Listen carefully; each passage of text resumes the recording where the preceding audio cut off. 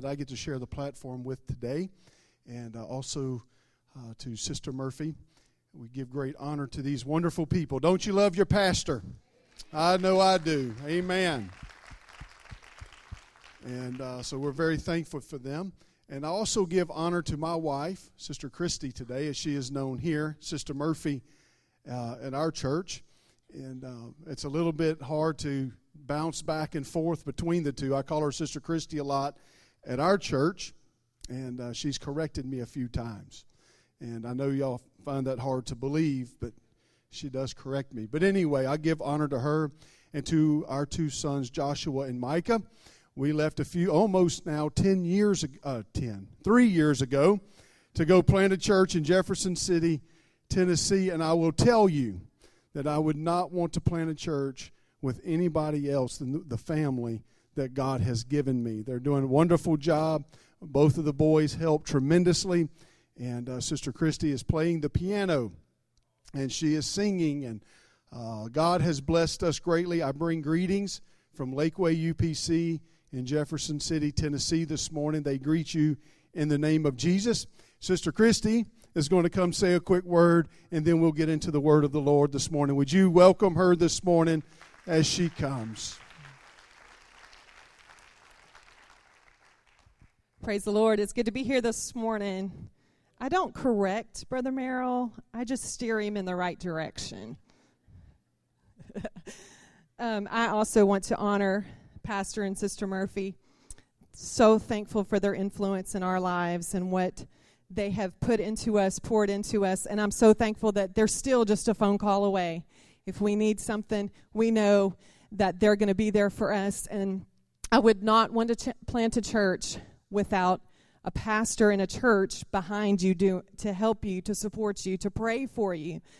And I'm so thankful for Pastor and Sister Murphy, their love and support of us and for our church, and all of you who pray for us and check on us and send us notes of encouragement. We appreciate that so much. Can we give this worship team a hand? Amen. Wow. I jokingly told Sister Casey that we sang Holy Ground last week at our church, and it sounded just like the praise team. You can laugh at that because it did not sound anything like the praise team. But I'm very thankful that I got to be a part of this group for a little bit of time in my life, and I learned a lot. And but mostly I learned commitment and faithfulness, and what a blessing that brings into your life to serve the kingdom. Amen. So I give them a pat on the back. Every now and then you need to take these guys out to lunch and let them know you appreciate them. Amen. Amen. I do also want to honor our sweet boys, Joshua and Micah. They serve our church in many capacities, as do most church planners' children. They are our production team, our greeter team. Our drummer, Micah, is doing excellent on the drums. He's our production team leader, which means he runs the phone video. But they do a lot of stuff. They do, and they serve mostly with gladness, mostly. But I do appreciate them. They're learning a lot about church planting. They're learning a lot about serving the kingdom, and I'm so thankful that we can do that as a family, and that they do everything they can to be a blessing to our church, and I'm so thankful for that. I also want to thank you for your giving. Grace has blessed our family so many, many times since we moved. You've blessed our church tremendously, especially last year when we moved into our storefront location. Grace, you got us in the door, and we were able to get a lot of stuff done really quickly so that we can move out services from our home into our building. And we have a beautiful, beautiful storefront that we can worship in. We can seat 35 people on brand new chairs, on brand new carpet, freshly painted, a brand new baptistry because of the blessings of the Lord through churches like Grace. So thank you so much for your giving to Lakeway Church. I also want to thank you for giving to the different offerings throughout the year, Mother's Memorial, She's for Christ, and especially Christmas for Christ. Each of these offerings bless church planners like our family, especially Christmas for Christ. And we are a recipient of Christmas for Christ this year, and we're very, very thankful for that. She's for Christ makes sure that our kids attend camps and the PK retreat every year at no cost to our family. They do a lot of things for our kids throughout the year, and so I'm so thankful for that. Mother's Memorial has an emergency fund. If we should find ourselves in a situation, a car accident, or our house would burn down, God forbid, Mother's Memorial steps right in and gives you an emergency fund to church planners. So there's a lot of ways that all those pulled pork sandwiches that you bought a couple of weeks ago are blessing church planners like us. So thank you for giving. Thank you for blessing North American missionaries. I appreciate it so very much. Church planners across North America woke up this morning preparing for another Sunday ministering to their city. They're setting up chairs and sound equipment in hotel conference rooms, schools, community centers, storefronts, or possibly, especially now, even in their own living rooms, not knowing who or how many will be in service today. Many have had to move to online services, navigating the somewhat frustrating and unpredictable arena of technology. Can I get an amen on that? With very little training and usually with very little help. All the while not knowing what the future will hold for their small but growing congregation. And yet they press on. They will sing, maybe to just their family. They will worship, maybe with just their family. They will preach and they will teach with fervency and passionately and with anointing. And they do it because God has called them to a city, to build a church, to reach the lost, the broken, the hurting, and the hungry with the life-changing gospel of Jesus Christ. Many of them, including us, did not feel at all qualified for such an undertaking. But we know beyond a shadow of a doubt that God has called us to a small town called Jefferson City, Tennessee. And there is a work to do. But we are willing and we will do what God has asked us because we know this, that when someone will experience the presence of God, just like they just sang, chains fall, fear will bow. Jesus, you change everything. You change everything. And that is the heartbeat of a church planner. That is why we will leave this beautiful church and all of you wonderful people, because we know that there's one in Jefferson City that needs to know Jesus can change everything. He can change everything. Addiction can be broken. Depression can be healed. Tradition, mindsets of tradition can be changed by the power of His Word and His presence in their lives. So as you pray for us. Pray that God will anoint us, that He will give us open doors and opportunities to be a blessing and to witness to others. Because there He has called us, and there's going to be a church in Jefferson City. Thank you so much. We're so glad to be here today.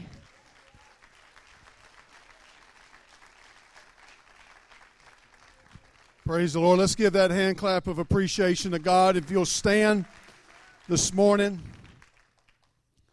as we go to the word of the Lord, I appreciate the words that Sister Christy just spoke, and I echo them. We appreciate the giving, the generosity, the prayers of Grace Church. It's been wonderful to know that there's such a wonderful and powerful church standing behind us, and I thank you for that. I could keep you here all day. We literally have a notebook full of miracles that God has performed since we have been on location. We've been recording them. The home missions director for the state of Tennessee, Brother Clayton Neal, told me when we met the board, he said, Brother Murphy, he said, in the next 5 years, you'll see more miracles than you've ever seen in your life. And he has been 100% correct. God has done incredible things. But I'm thankful to be in the house of the Lord this morning. Amen. I'm thankful for the presence of God that I feel. Praise the Lord. If you would turn in your Bibles with me this morning to Judges chapter 5, we'll read a few verses of Scripture this morning. I'll spend a little bit of time, if you'll allow me to, building a foundation. I am aware of the clock, and so I will do my best to get you out of here at a decent time. Judges chapter 5, beginning with verse 23, the Bible says, "Curse ye Meroz, said the angel of the Lord. Curse ye bitterly the inhabitants thereof, because they came not to the help of the Lord, against the mighty. Blessed above women shall Jael, the wife of Heber the Canaanite, be. Blessed shall she be above women in the tent. He asked water, and she gave him milk. She brought forth butter in a lordly dish. She put her hand to the nail, and her right hand to the workman's hammer. And with the hammer she smote Sisera. She smote off his head when she had pierced and stricken through his temples." What a scripture setting. But I want to preach to you this morning for just a few moments on this title, The Profile of a Victor. The Profile of a Victor.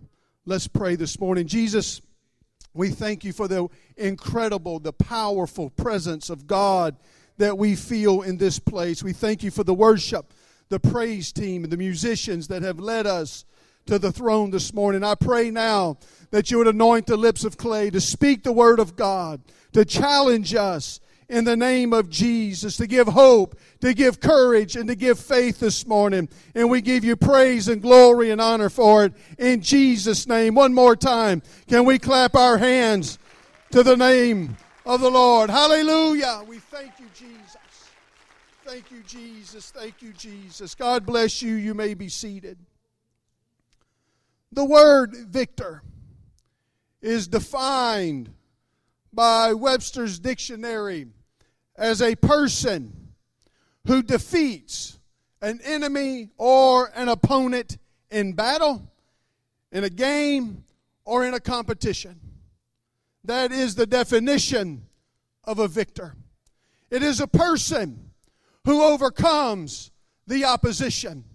It is a person who, despite what is going on around them, despite sometimes the thoughts or the feelings of imminent defeat, continues to press on, continues to push forward in the battle and in the fight until victory ultimately becomes theirs. In our text that I read this morning, I know that it is an odd and different text, but it is a story. It is actually a song that is being sung because of the victory of the nation of Israel over the Canaanites. For 20 years, there had been an occupation. For 20 years, they had been subdued. For 20 years, they had somebody lord over them to occupy them, to tell them what they could and could not do. For 20 years, they had dealt with that. And finally, in chapter 5, there is a victory that is won. There is a victorious moment for the nation of Israel. And this song that is sung in Judges chapter 5, sung by the prophetess Deborah and their military leader Barak, they sing this incredible song. And if you can take time at some point to read chapter 5 of the book of Judges, you will find such an incredible victory and a model of how God expects people to fight His battles. But where I want to speak to us just a few moments, and what I want to point out is this beginning in verse 23. Out of all of chapter 5 is this moment of victory and this song of victory and this power and this anointing of God and how God defeated His enemies. Kind of tucked away and stuck in this song of victory is this verse where the song says, "Curse you, Meroz." Not just a curse from the angel of the Lord, but he says, "Curse you bitterly." And so the question has to come up, why? What could the inhabitants of Meroz do to draw the ire of God to the point where the angel would not just curse them, but curse them bitterly? The question is answered in the following sentence in our text today, is because they did not come to fight the battle of God. They did not answer the call that God put forth to fight. They stayed in the place of Meroz. They stayed where they were currently at, and then they did not answer the call. Now the question is, why wouldn't they leave? If you'll hang with me just a minute, we'll get there. I believe the reason why they refused to leave the city of Meroz is found in the name. Meroz means refuge. It was in the time of trouble. It was in the time of the fight. It was in the time when things were collapsing around them.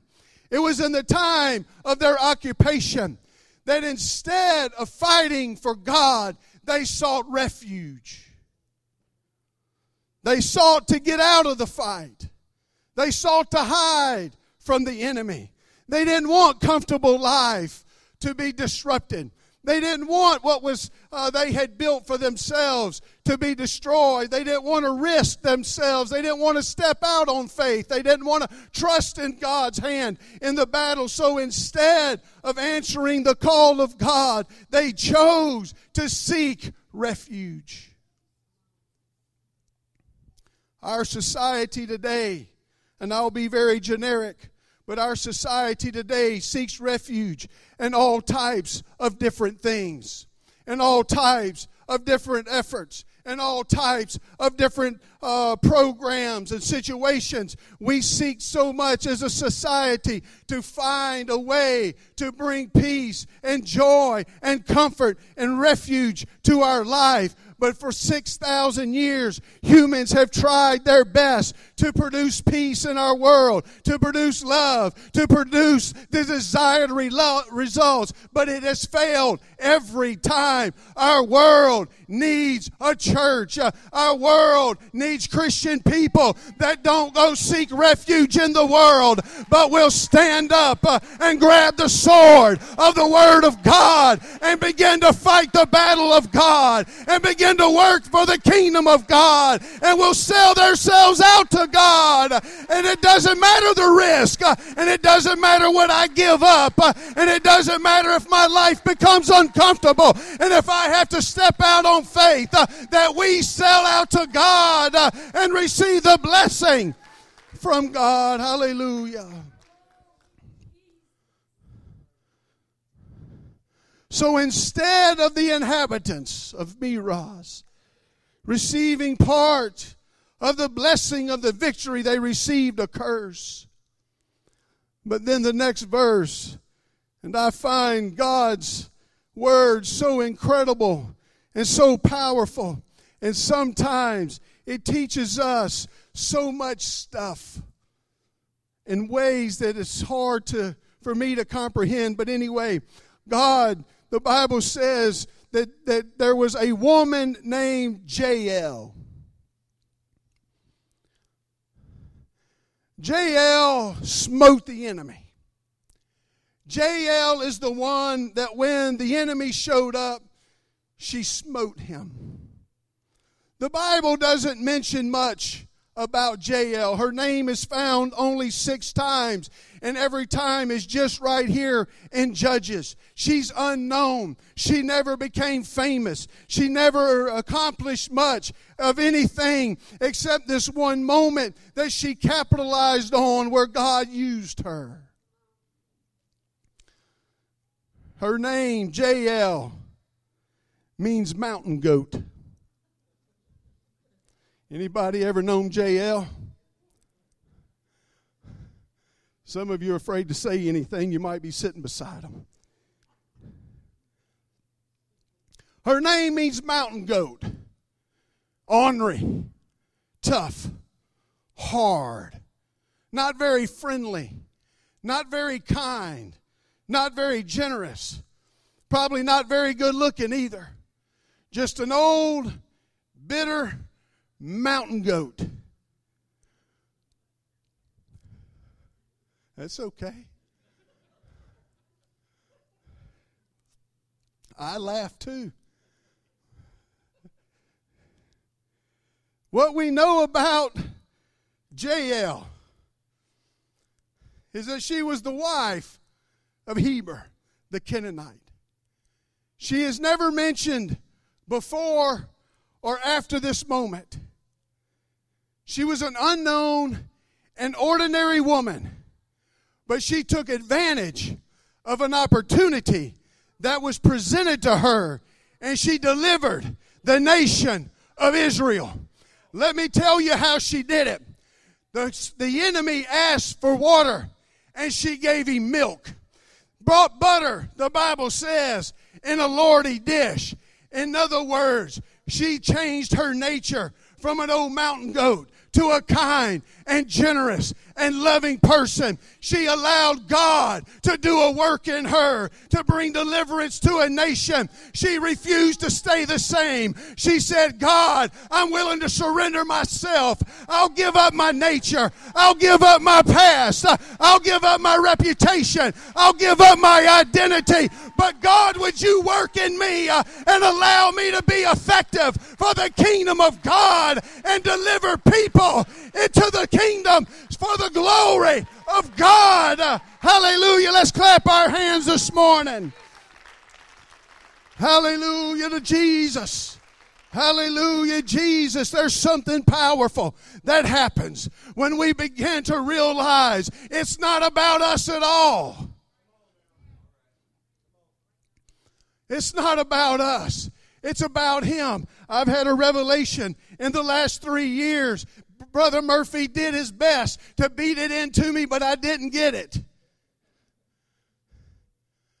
But in the last 3 years, I've understood it's not about me. It's not about my talents. It's not about my skills. It's all about my willingness to surrender to God and say, God, I can't do it, but you can. And if I can be of use, if I can surrender, if I'll give up everything, then God will use me to bless somebody. And I want to tell you this morning that God desires to use you in the kingdom of God. You say, I know that, Brother Murphy, or Brother Merrill, sorry.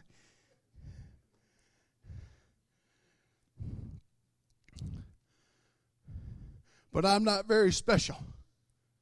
Glad you said that. I don't have a lot of skills. I can't sing. I can't play musical instrument. Neither can I. We have some friends that plant a church in Knoxville. That boy is so talented. He can tear up a piano, guitar, drum set, bass, anything man puts his hands on. Sings like a bird. And I look at him sometimes and I'm jealous and I'm envious. But that's not what God needs. God doesn't need from us the talents that we have and all that. God uses them, yes, don't misunderstand me. But God will use anybody, even a crotchety old mountain goat.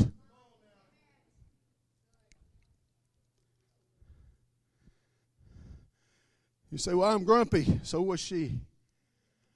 I'm tired. So was she. I'm ordinary. So was she.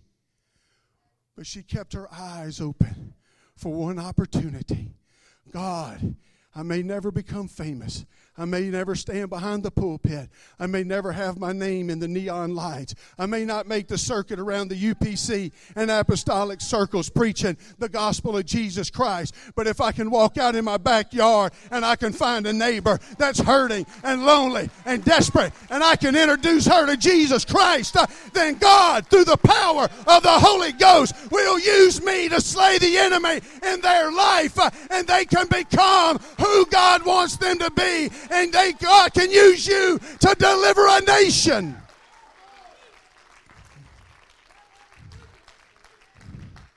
God can use you to deliver your world if we're just willing to let God use us. with our faults and with our failures and our shortcomings. Please, I ask our church people all the time, please don't focus on that. Focus on God. 1 Samuel chapter 17, very familiar scripture setting. The Bible this is the beginning of the story of David and Goliath. In verse 28 of 1 Samuel chapter 17, the Bible says, and Eliab, his eldest brother, when he spake unto the men, heard when he spake unto the men, and Eliab's anger was kindled against David.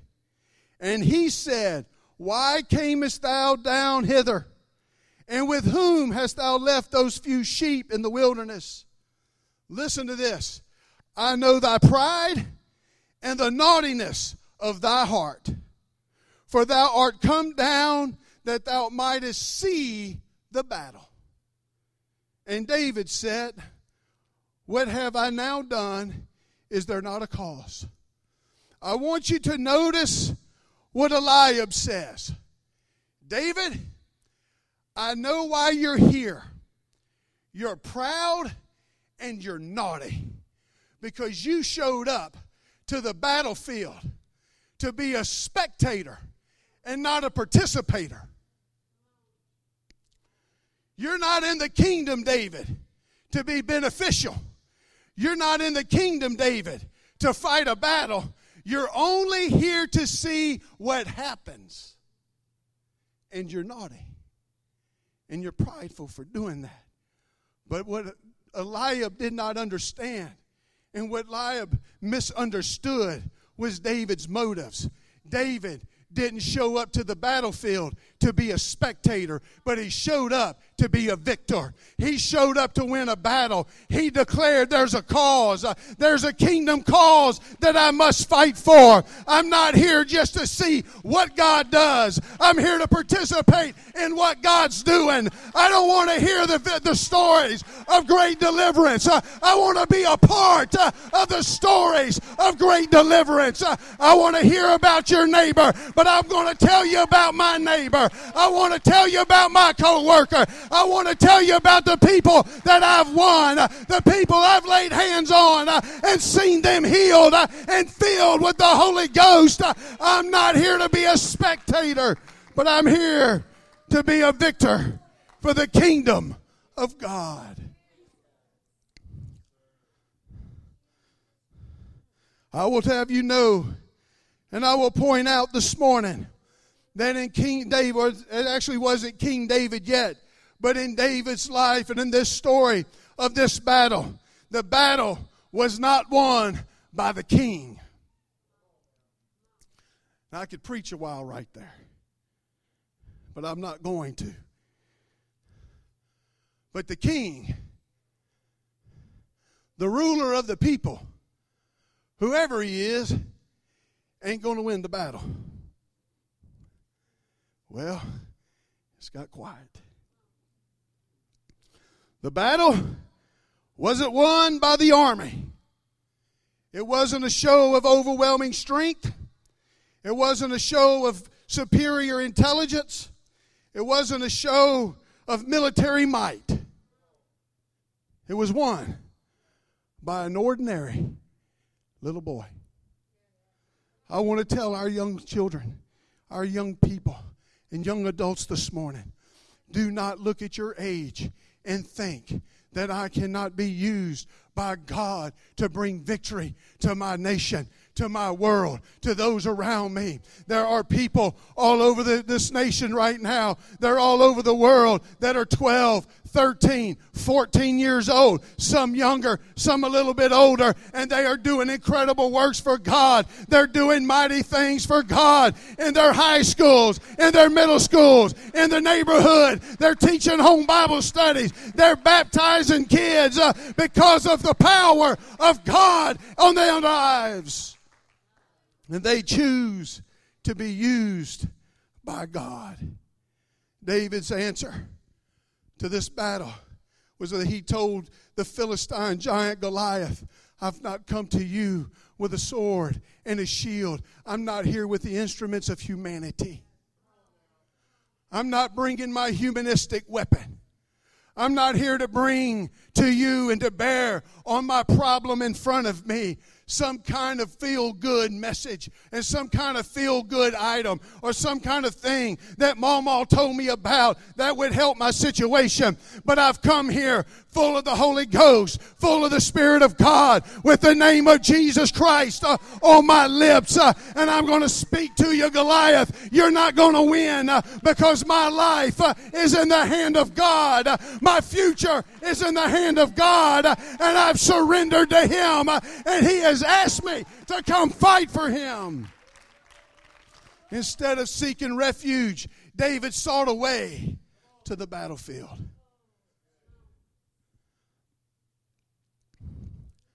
I know sometimes it's hard, especially in our current society and situation with viruses and just stuff going on.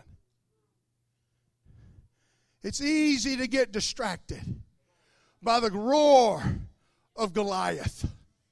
It's easy to be afraid by the volume of his voice and the size that Goliath appears. Our world is inundated with fear, with stress, anxiety, and the list goes on and on. But I want to tell you this morning that God is looking for a victor.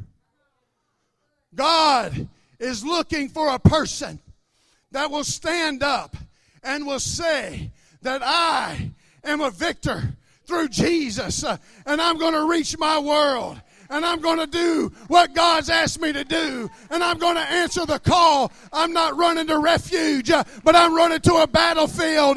I'm going to become who God wants me to be and be used by the kingdom of God. Allow me to hurry this morning. So what is the profile of a victor? What does a victor look like? That person that overcomes the enemy. That person that overcomes the opposition. That person that when somebody says to them and they hear the words, "You can't do it," they square their shoulders back and say, "I may fail, but I'll fail trying." They may say that I may not be successful, but I'll never quit. I'm going to fight. There are no doubt people here this morning.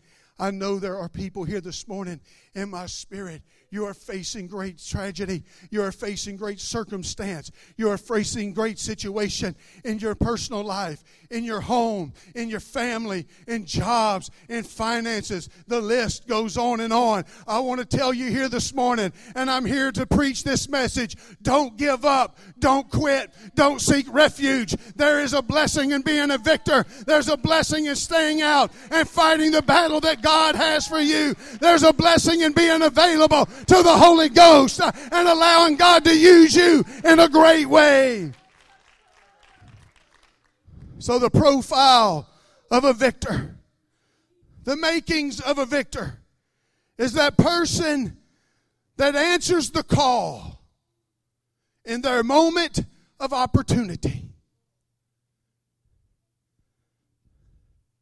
While David would become the greatest king of Israel, Jael would never be mentioned again. But they both accomplished the same thing. They delivered the nation of Israel in a moment.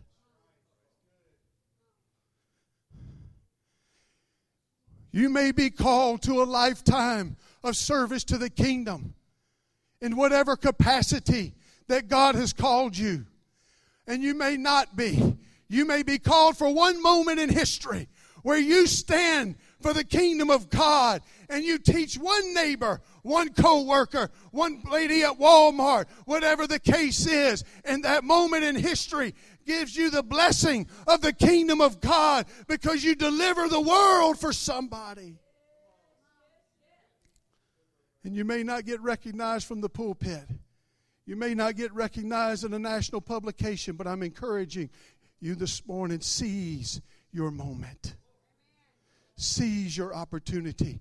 Think of somebody in your mind right now that you have contact with, wherever they're at, that you can that you can talk to God about, to them and about their circumstance.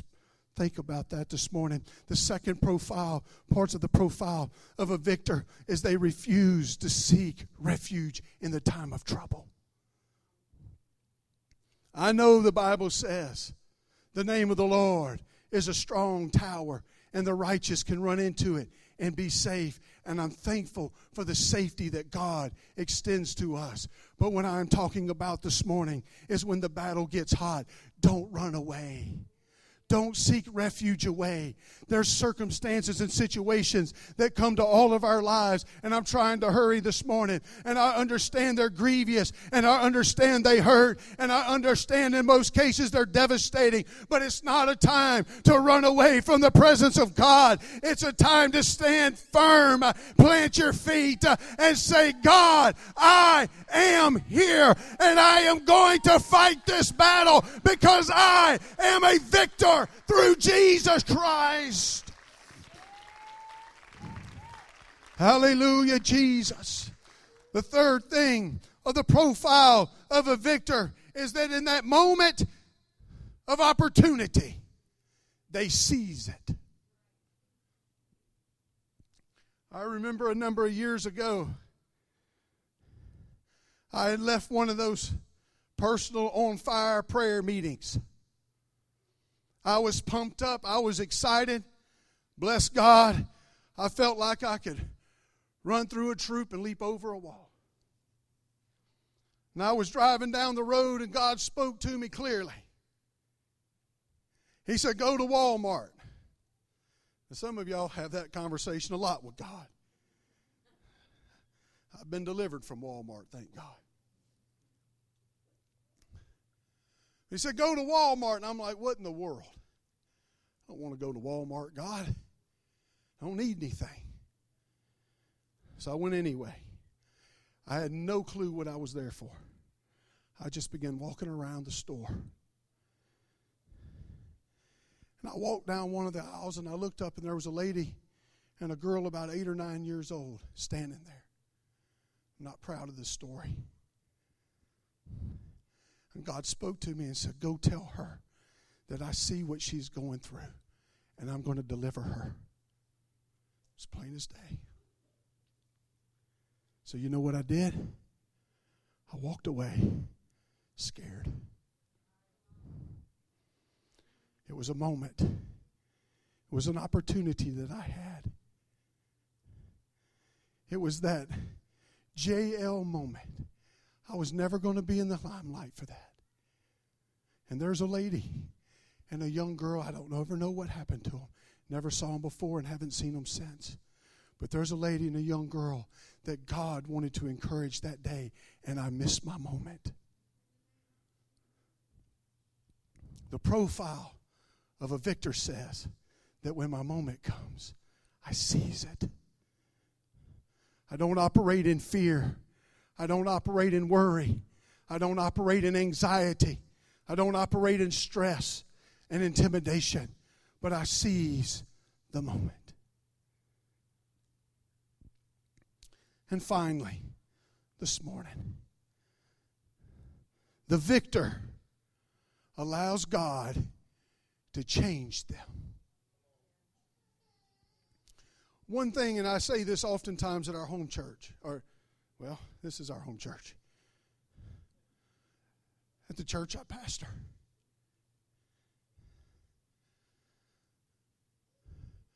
But no matter who it was in the Word of God, when they encountered Jesus, they left different. Most of them left healed, delivered, blessed, whatever. Some of them left discouraged, despondent, and mad. But they all left different than the way they showed up. And the victor allows God to change them from a JL mountain goat to a kind and generous and compassionate person. The victor doesn't stand behind, well, that's just the way I am. The victor doesn't stand behind, that's just the way it's going to be. But the victor allows God's presence and allows God's Spirit and allows God's Word to work and to change their life into a usable tool for the kingdom of God. You allow the presence of God to get rid of bad attitudes and unforgiveness and all of those things that go along with it. And like the psalmist said, make me, O God, form me, shape me into something new, create in me a clean heart and renew a right spirit. It's the profile of a victor. If you'll stand with me this morning.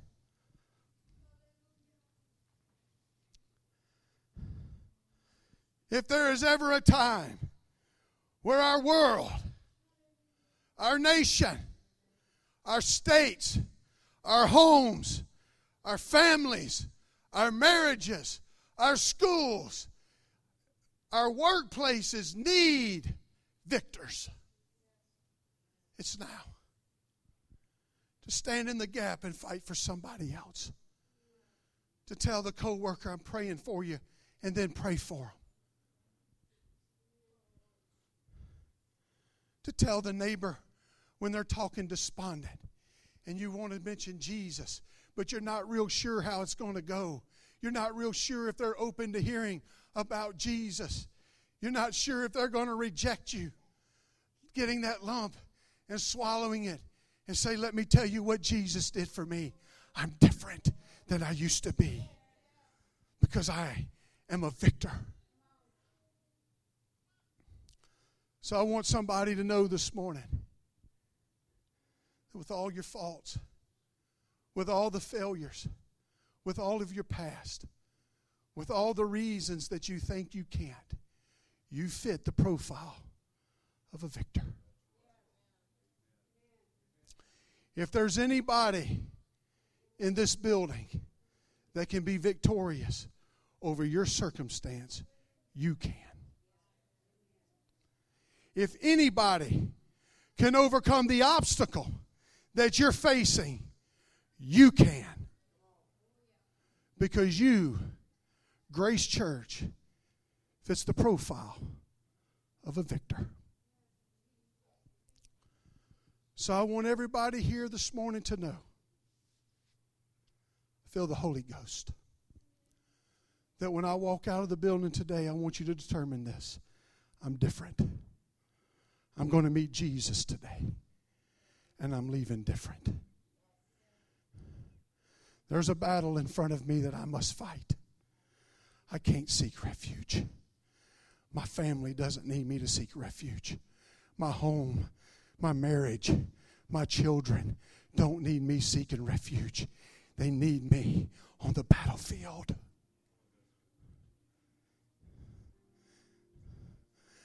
They need me to be a JL. They need me to be a David. My community needs me to be a JL and a David. It needs a victor. Somebody that will fight for us. Our world, our society is begging for somebody to fight for them.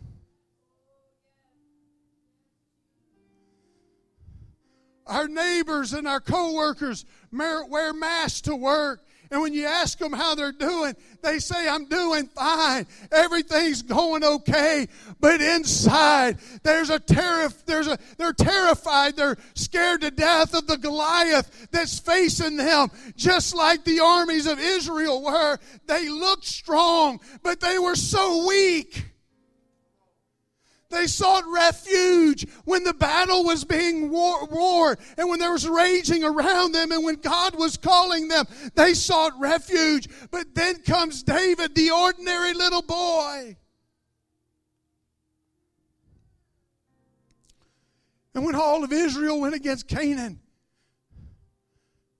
and the inhabitants of Meroz stayed put, they were scared. They were desperate. They wanted refuge. And then stepped JL and said, I'll do it. If anybody will deliver you, I will be the person that God uses to bring about your deliverance. I'm willing to sacrifice the comfort of my home. I'm willing to give up one night a week to teach a home Bible study. I'm willing to give a little extra to She's for Christ, to send a church planner to a unchurched county. We still have 11 counties in the state of Tennessee without an apostolic church. You say, Brother Murphy, I didn't know there was even counties left without apostolic churches. Why don't you go to North Dakota, South Dakota, Nebraska? They're begging for people. Every time you give to She's for Christ, you enable that. What I'm trying to say is do what it is that God wants you to do. Don't be afraid. Seize your opportunity.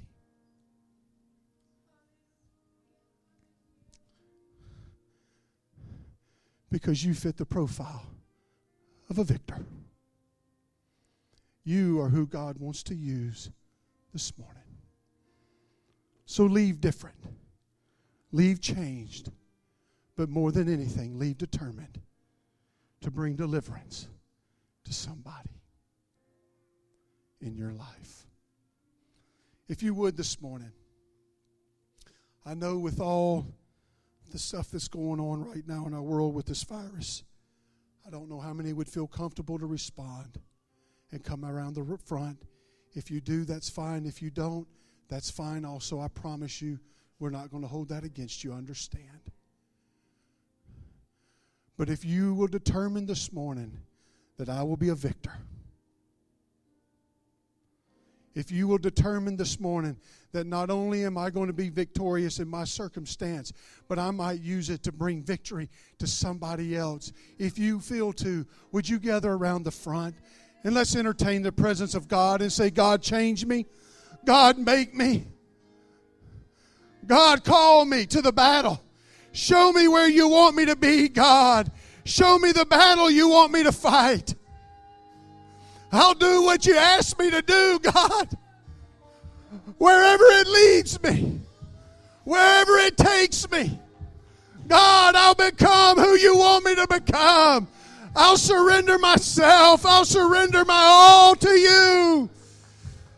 Because, God, I want to be a victor in the kingdom of God.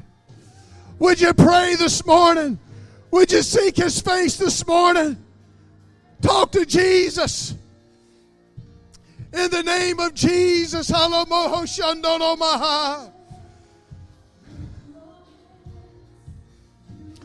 God, I'll be what you want me to be this morning. God, I'll be what you want me to be this morning. In the name of Jesus. In the name of Jesus. Hallelujah.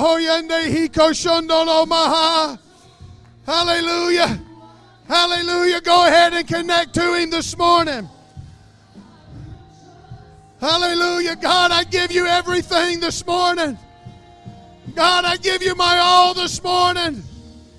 Hallelujah.